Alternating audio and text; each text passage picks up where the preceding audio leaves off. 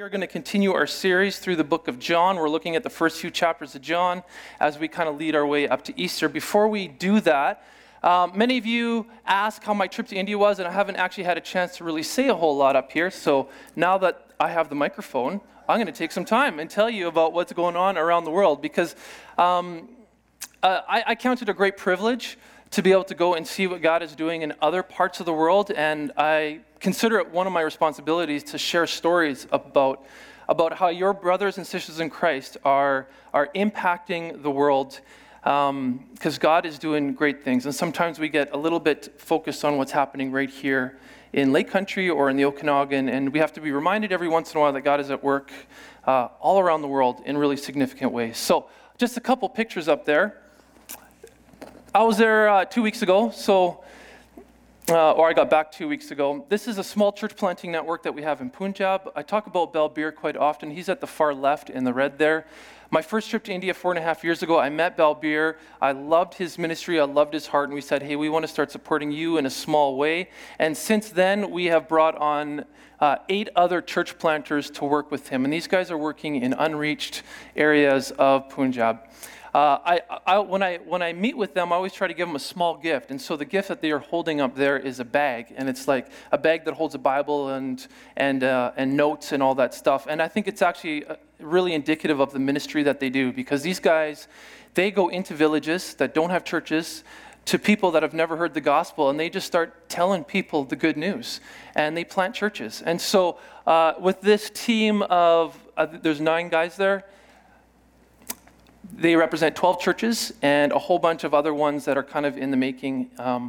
And their heart is to really go to the places where the church isn't, where people have not yet heard the good news. So part of our mandate, I help run a missions organization, and part of our mandate is to go where the church isn't, to reach the unreached. And this is a small church planting network that is really doing it. And every time I go there, I get to see new churches. So we'll flip it. So at the top left there, this is a new church. You can see it's small. They're meeting in a small outdoor patio. There's a handful of families that have just recently accepted Christ. This church is 2 months old. And so I got a chance to speak there and to encourage them. And then the church below there is what these churches typically become 2 or 3 years later. They're meeting up on the rooftop of a larger home. None of them have buildings. And it's about 200 or 300 people large. The one down there is about 250. And the rate at which the church is growing and the receptivity for people to hear the gospel and respond in India is unlike anywhere I've seen around the world. People are hungry for the truth, and when they hear the truth, they accept and they respond, and it's really, truly amazing to witness it. And so every time I've gone to India, I've seen Balbir, and I see a new church that's planted within 2 or 3 months. I go back a year later, and I meet in that church. There's 100 people. The year later, there's 200 people. So it's growing rapidly, and all of these people, 95% of them are first-generation Christians. They have accepted Christ for the first time, not because of their parents or because of their previous generations. They have heard the good news, and they said, yes, we're following Jesus. So super encouraging stuff. So that was my first 3 days. My next 3 days, we support a small orphanage called Temple of Love, and they call me Chris Uncle. So that was my welcome. So I've been there one other time before, and so there's 35 kids there, and there's about 8 other children that grew up in this orphanage who are now being supported in universities. Some are now nurses. A couple are studying to be pastors. And I mean, it's just an amazing place. Most of these kids, they come from leper colonies. And so their parents are either dead or their parents can't look after them. So there is no hope. There is no possibility for life for them unless somebody will adopt them and take them in. And so that's what this orphanage does. And these kids are just, their joy is just, it's palpable. It's absolutely amazing. Every morning they start the mornings with devotions led by the older students who are 14 or 15. Every evening they end with devotions, again led by the students. And it's just truly a remarkable place. So one afternoon I actually got to go to one of these leper colonies where some of the kids' parents still live. And so this is one of them. So the 2 kids on the left there, they're in the orphanage, and that's their parents. So you might think, I wrestle with this because these kids are not being raised by their parents, but then when you go to the leper colony and you understand the culture, you would understand that there is no hope for them in those places. And their parents are so happy to have their kids go to a place where they actually have a chance for life, for education, for hope, for something. Because if you're a leper in India, you're not even recognized as a person. So children don't have a chance to go to school, and you're basically stuck begging for the rest of your life. And so it is quite the thing to go into a leper colony. So on the right-hand side, they all gathered, and they asked me to share a little bit. And it's quite the thing to go into a leper colony, and people are missing fingers and hands. Some of them, their feet are so eaten up that they're walking on stubs. And yet there's joy and there's hope. And you know who's taking care of these people? Because they live off of charity. It is the Christians. It is the very, very small percentage of Christians in India that bring rice and food and help them. And it's the Christians that are opening up the orphanages to help care for their children. So it's an incredible witness for the gospel, what is happening there. All right, we'll flip it over. And then my last week was spent here, and I understand this is just a picture of a bunch of people for you. But for me, this was our last week, and this is the network of church planters that we have helped support and establish under John Shankar Rao. If you guys came to our banquet 2 years ago, it was last year, we had our North India focused banquet, and Reverend John Shankar Rao was here to share. And so he's in there somewhere, and he's connected to all of these young men and women.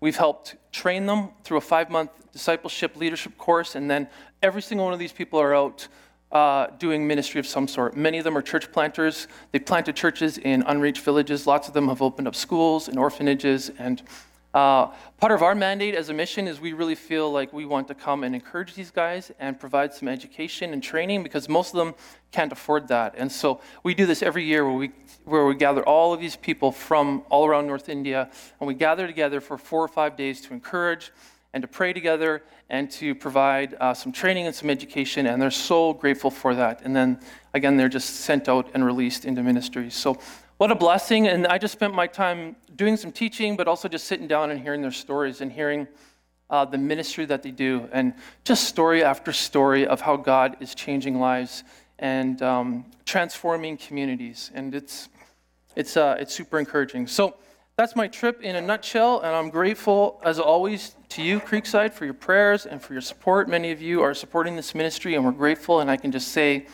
it is fruitful. We are seeing the kingdom come. We are seeing the church grow. We are seeing people changed, and it is a real blessing to be a part of. So thank you for that. We are on a series in the book of John, and we're looking at the first few chapters until Easter. So I'll be honest this morning, I'm not really in my comfort zone of preaching topics this morning. Usually I like to get into the historical and the social background and figure out how that applies to our lives. Today is going to be a little bit more theological. It's more of a theological topic just based on the scripture that I'm preaching through. And it's a topic that at times can be unsettling for people. And so I'm going to try and bring some clarity to a topic that at times can be fuzzy. And so that's my task this morning. The reality is, this is the Bible, this is the scriptures, and we want to be people that understand what the Bible is teaching us, and we want to follow the Bible because it is the word of truth. And so that's what we're doing this morning. So John chapter 3, if you have your Bibles, open it up. We're going to work through the first 8 verses.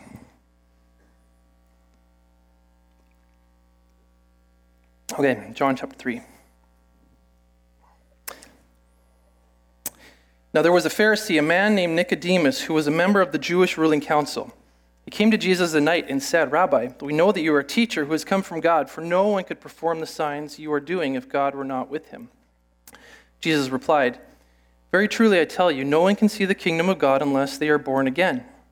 "How can somebody be born when they are old?" Nicodemus asked. "Surely they cannot enter a second time into their mother's womb to be born." Jesus answered, "Very truly I tell you, no one can enter the kingdom of God unless they are born of water and the Spirit. Flesh gives birth to flesh, but the Spirit gives birth to spirit. You should not be surprised at my saying, you must be born again. The wind blows wherever it pleases. You hear its sound, but you cannot tell where it comes from or where it is going. So it is with everyone born of the Spirit." "How can this be?" Nicodemus asked. So I don't know what your experience is with the phrase "born again." For some of you, you're going to think of televangelists, and you're going to associate it with a very rigid and narrow and fundamentalist perspective of the Christian faith. Some of you might just think, "Oh, this is a weird and wacky thing to say, and I don't want to be associated with a crazy movement." And perhaps for some of you, it's just plain confusing. You don't know what this means, and you're not sure it has actually any relevance on your life today. So what I want to do this morning is, wherever you might find yourself when you hear the word born again, is to try to put aside your preconceived notions or whatever baggage it comes with, and just try to hear it for the first time today. Try to just get into the text and go, what is Jesus really getting at here? What's this conversation all about? And let's try to hear it for the first time today. Nicodemus, there's two things we know about Nicodemus. He's a Pharisee, and he's a member of the Jewish ruling council, which was called the Sanhedrin. So as a Pharisee, Nicodemus was a rabbi. He was a teacher of Israel. He was way up there in the top level of teaching other people. He would have had disciples around him. He was a deeply religious person. Common practices for Pharisees at that time would be to fast 2 times a week, would be to pray a minimum of 2 hours a day, would be to tithe a great deal of money towards the temple and towards God. So here's a deeply religious and deeply committed person, kind of at the top of his religious society at the time. The Sanhedrin, or the Jewish ruling council, it is the highest national body of government of that time. And so, of course, we know that Judea and Palestine, it was under Roman rule. So the Romans had the final say, but what they did is they allowed the locals to govern kind of all the everyday stuff. And so it was the Sanhedrin that took care of the local Jewish law and any things that would have come up. And so Nicodemus was part of this ruling council, so deeply religious, lots of power in government. Well, remember that the Sanhedrin really was responsible for Christ's crucifixion. They kind of forced the Romans' hand, but they had enough power to kind of make that happen. So top level of society, that's who this Nicodemus is. A great religious leader and a political leader as well. And yet, he's still searching for reality. He wants to have this conversation with Jesus. So he comes at night. He comes at night probably to avoid the crowds and probably not to be seen. I imagine both were true, but he wanted to have a conversation with Jesus, and that was important to him. We see that he's real open. He's really open to having this conversation with Jesus. Nicodemus honors Jesus by calling him a teacher. He says, "You're a great teacher." He says, "You are a man from God, and I recognize that you do signs and wonders." So unlike a lot of other Pharisees, Nicodemus, he's not trying to trap Jesus. He's not trying to get him into trouble. He's a pretty genuine guy. I want to show a picture up there. This is a Renaissance picture of the Renaissance trying to capture the conversation. And I like this because you kind of have, Nicodemus, who would have been an older man at that time for sure because of the status that he was in.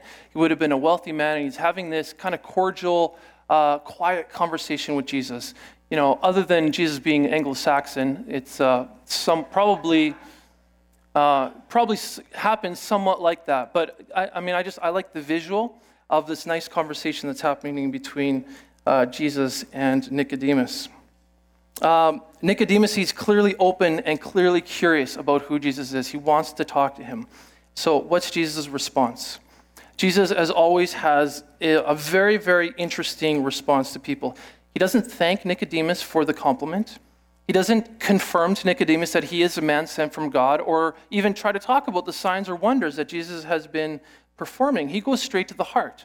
And he says to Nicodemus, "You must be born again." See, what Jesus does here, as he does everywhere, is he gets straight to the heart, and his answer is so much based on the context, right? We looked at the woman at the well, the Samaritan, in John chapter 4, and his response to her was incredibly different. We looked at that about a month ago, right? He is very gracious to her, and he offers her living water, which kind of represents this abundant life. And we know that the woman at the well, she was at the bottom of society. And so Jesus' answer to her was very different than Nicodemus, who was at the very top of society. Jesus understands context, understands where people are at, and he just speaks directly into their heart. And he says to Nicodemus, "You must be reborn." Nicodemus is at the top of society and government. Nicodemus observes that Jesus is a good man. He observes that Jesus is a moral teacher. He observes that Jesus is a miracle worker. Nicodemus actually gets a lot of things right here. But Jesus makes it really clear to him, with all of his religious and social credentials, that mere acknowledgement is not enough. That something more needs to happen, something deeper, something spiritual needs to happen for Nicodemus if he wants to enter into and participate in the kingdom of God. All of the credentials and all of the top the top of society that Nicodemus represents, it's not enough. And his religion's not enough, and him just simply acknowledging Jesus is not enough. And Jesus says, you must be born again, something deeper. Nicodemus is confused. How can this be, he says? How can somebody be born twice? Which is really, this is a fair question, because if we're looking at it literally, it doesn't make much sense. How can somebody be born twice? But what Jesus is doing here, as he always does, is he's using imagery and using metaphor to explain something deeper, something more spiritual. Again, we saw this in the woman at the well in John chapter 4. He offers the woman living water. He's not literally saying you're going to have gushing. It was imagery. It was metaphor for abundant life. And so what is Jesus pointing at here for Nicodemus? Jesus continues. He says, you must be born of water and spirit. Flesh gives birth to flesh, but spirit gives birth to spirit. And so here we get an explanation for what being born again actually means. It means entering into and participating in the life of God through his Spirit. I'm going to unpack that statement a little bit in a few minutes, but let's talk about the water bit here. There's some confusion about what the reference to water is here. Some commentators, some theologians actually see this as an allusion to baptism. They look at it as two stages of salvation, water baptism and spirit baptism. Based on other passages in John and throughout the rest of the scriptures, this is an unlikely conclusion, an unlikely answer.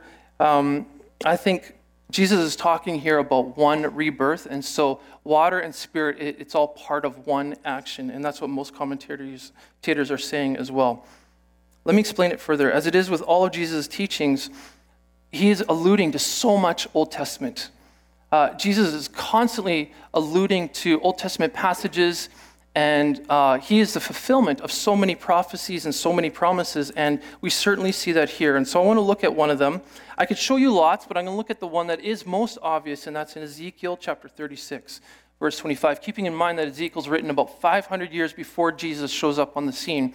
This is a prophecy that God speaks through, that God speaks through Ezekiel. So let's look at it here in verse 25.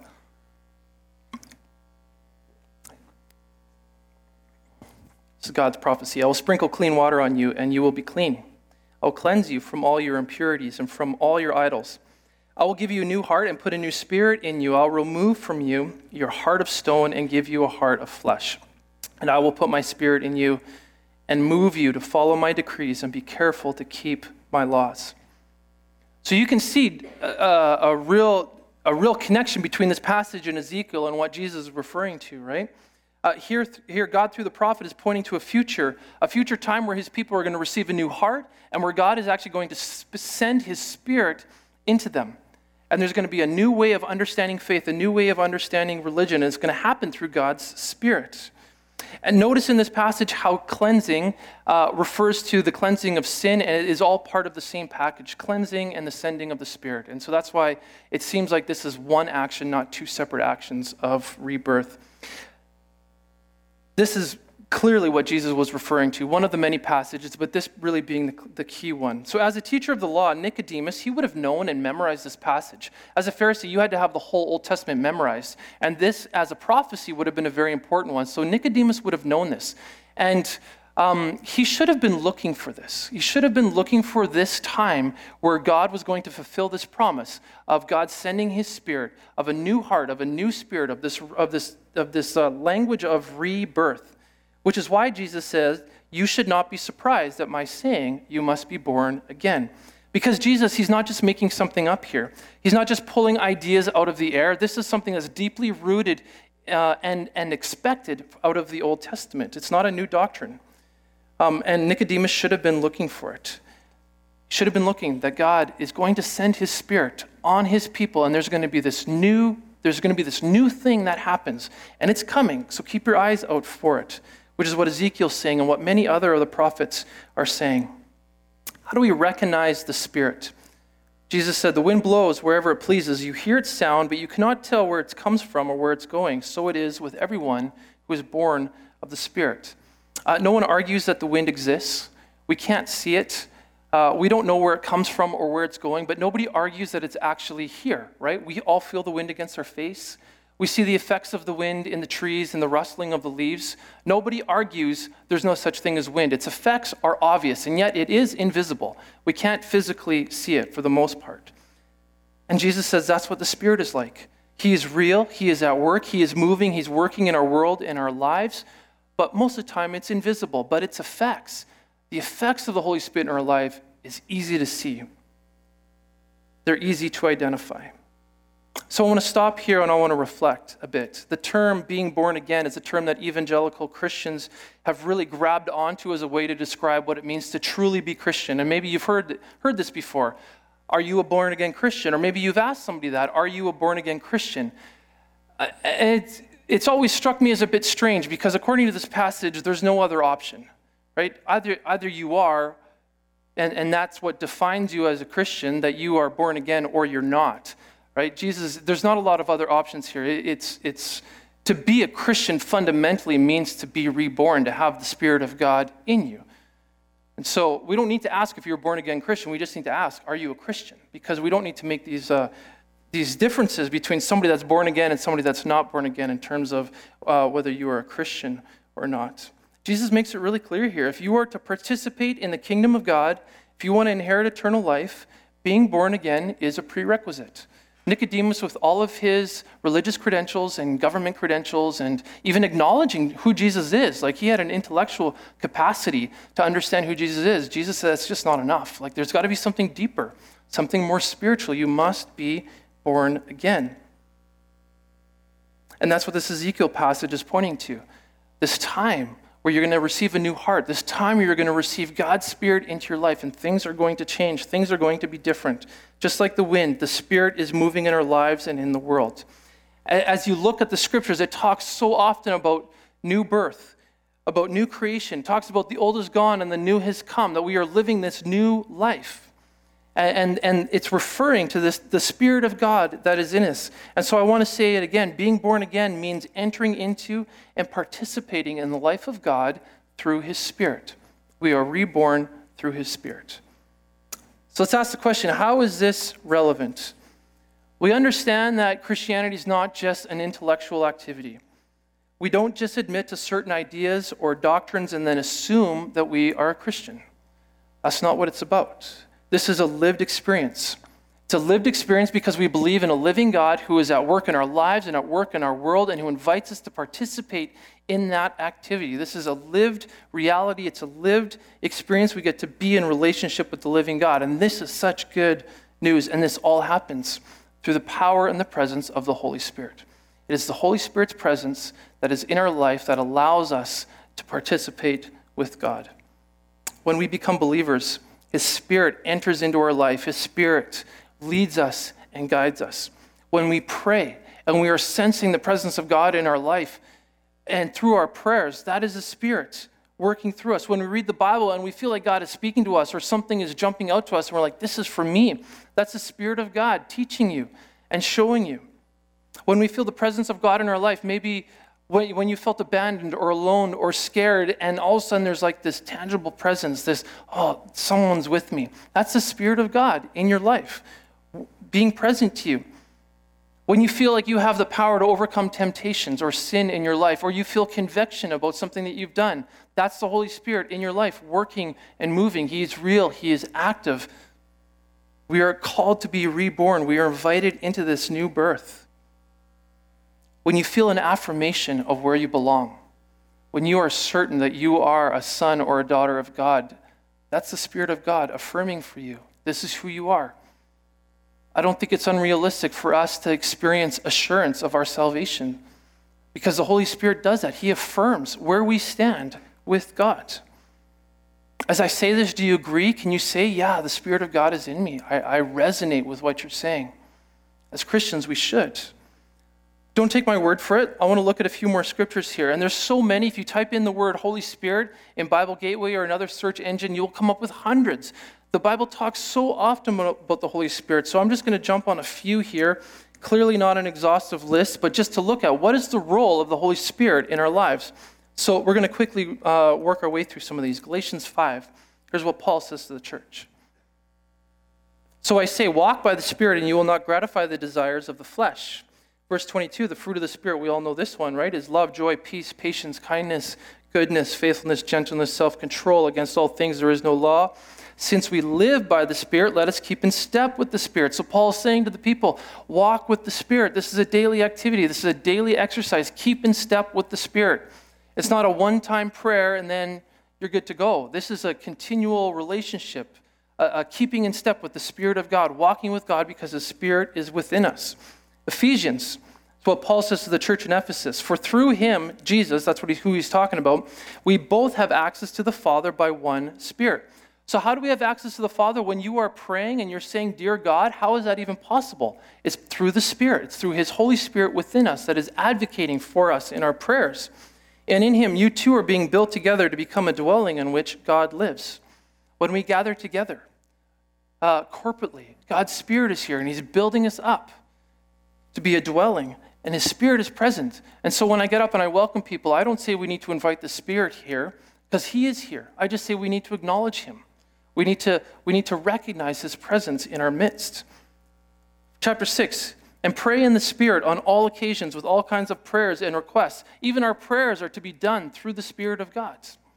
Romans 8, just an amazing section of Scripture that speaks about the role of the Holy Spirit. You, however, are not in the realm of the flesh, but you are in the realm of the Spirit, if indeed the Spirit of God lives in you. And if anyone does not have the Spirit of Christ, they do not belong to Christ. So this is about as clear as it gets. This is the definition of a Christian. If you have the Spirit of God in you, then you belong to Christ. And if you don't, well, then you don't. And Paul's making it really clear here. And that's why this being reborn again, this born again, it is about the Holy Spirit coming in and being present in your life. Verse 14, for those who are led by the Spirit of God are children of God. The Spirit you received does not make you slaves so that you live in fear again. Rather, the Spirit you received brought about your adoption to sonship. And by him we cry, Abba, Father. The Spirit himself testifies with our spirit that we are God's children. The Spirit testifies that we're God's children. This is why I can say confidently that we should have assurance of where we stand with God. Because one of the roles of the Holy Spirit is to say, you belong. And to cry out, Abba, Father. That's the role of the Spirit in our life. Titus, he saved us through the washing and rebirth and renewal of the Holy Spirit. Again, here's this language of washing and cleansing, much like this conversation between Jesus and Nicodemus, whom he poured out so generously through Jesus Christ, our Savior. Two more. Let's look at 1 John. The one who keeps God's commandments live in him, and he in them. And this is how we know that he lives in us. We know it by the Spirit he gives us. How do we know we're in Christ? We know it by his Spirit in us. And verse 13, this is how we know that we live in him and he in us. He has given us his Spirit. And so the Holy Spirit ought to be a really big part of our Christian experience, of our Christian journey. And I'm not sure what your experience has been, but for me, I don't remember growing up hearing a lot about the Holy Spirit. I think in an effort not to be Pentecostal, in the circle that I grew up in, we didn't talk much about the Holy Spirit. But as I start reading and studying Scripture, I go, this is a pretty big deal. You know, the Holy Spirit's a major presence in our life. And as we talk about praying to God, we talk about walking with God, we talk about this connection we have with God, this all happens through his Spirit. That's how it's made possible. Clearly, this stuff matters. And you can't read the Bible for very long without seeing a reference to the Holy Spirit and his role in our lives and the necessity of us walking and keeping in step with him. Craig Keener, good theologian here, in Oxford Handbook of Evangelical Theology, says this: the Spirit involves a lived experience rather than a doctrine to be acknowledged yet disassociated from life. This is a lived experience. I think that was up there. A lived experience, keeping in step with the Spirit. George Whitefield, you may have heard that name before. George Whitefield, along with Jonathan Edwards and Jonathan Wesley, were the great revivalists in the 17th century in England and in North America. And they would draw thousands of people to their preaching. And it was revival. It was calling nominal, complacent, unengaged Christians back to a more passionate and real life with Christ. And you know what one of their primary messages was for all three of them? It was getting back to the Holy Spirit and recognizing that the Holy Spirit should be active and alive in your life, that we should expect this. George Whitefield's big phrase was the life of God in the soul of man. the life of God in the soul of man. This is something we should expect to experience. This is something that the scriptures clearly teach, is this active daily engagement with God through the power and the presence of his Holy Spirit.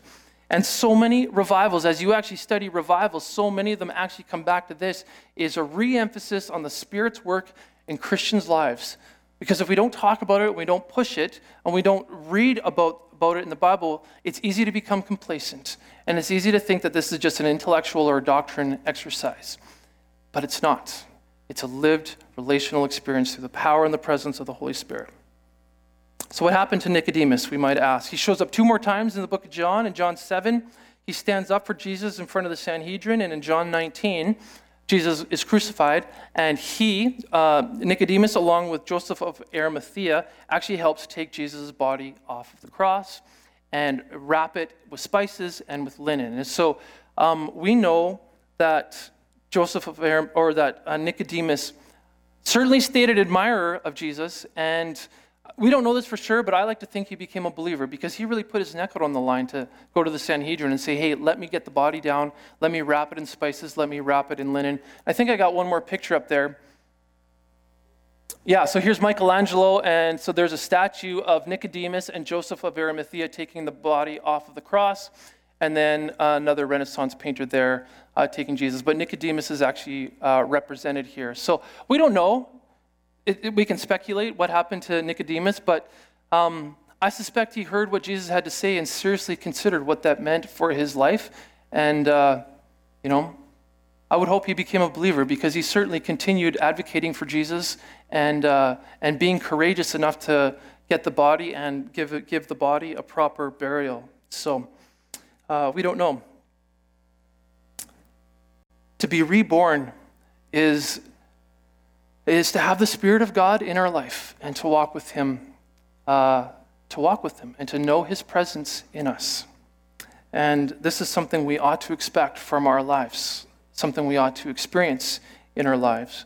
And so I'm going to invite the band to come up, and as a response, we're going to sing a song, and I emailed them yesterday afternoon, and they graciously said, yes, we will do this song. So I'm super grateful. I love this song. It's a song about welcoming the Holy Spirit and just acknowledging the role of the Holy Spirit. I want to end with this quote here by Andrew Murray. Laura and I are actually reading Andrew Murray together. He's a South African revivalist, preacher, and he's got a book called The Deeper Christian Life, and this is what he says. He talks a lot about complacent Christianity and how to get the fire back. And here's a direct quote from Andrew Murray. He says, there are many children of God who need to confess that though they are his children, they have never believed that God's promises are true and that he's willing to fill their hearts all the day long with his blessed presence. And Andrew Murray talks a lot about the role of the Holy Spirit and not settling for less in the Christian life and acknowledging that this is a lived experience through the power and the presence of the Holy Spirit. So maybe reflect on that quote, and then as we sing this song, great lyrics, great song, think about maybe where you're at and what your experience has been with the Holy Spirit and what it means to be reborn. So